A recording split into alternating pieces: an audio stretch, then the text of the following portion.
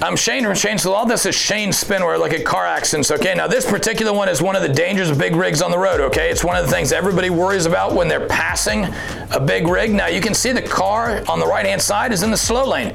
They're just cruising along, perfectly minding their own business, not creating any issues. This big rig just moves over. I guess it's their exit coming up soon, and just crushes this car. That shows the dangers of these vehicles, okay? Obviously, they're huge, but they just have so much weight and force. They hit a little car, and the damage is just terrible. Basically just crushed that car all to pieces. Big rig definitely was driving, about to take a right-hand turn, we believe, or get off the exit. Those are the dangers of big rigs, okay? Be extra careful when you're traveling near them. I always get super nervous when I see them turning or cutting out blinkers, even if I've totally got the right of way. I hope they're gonna see me in my car, okay? I'm Shane from Shane's Law, and if you're in pain, call Shane, 980-999-9999.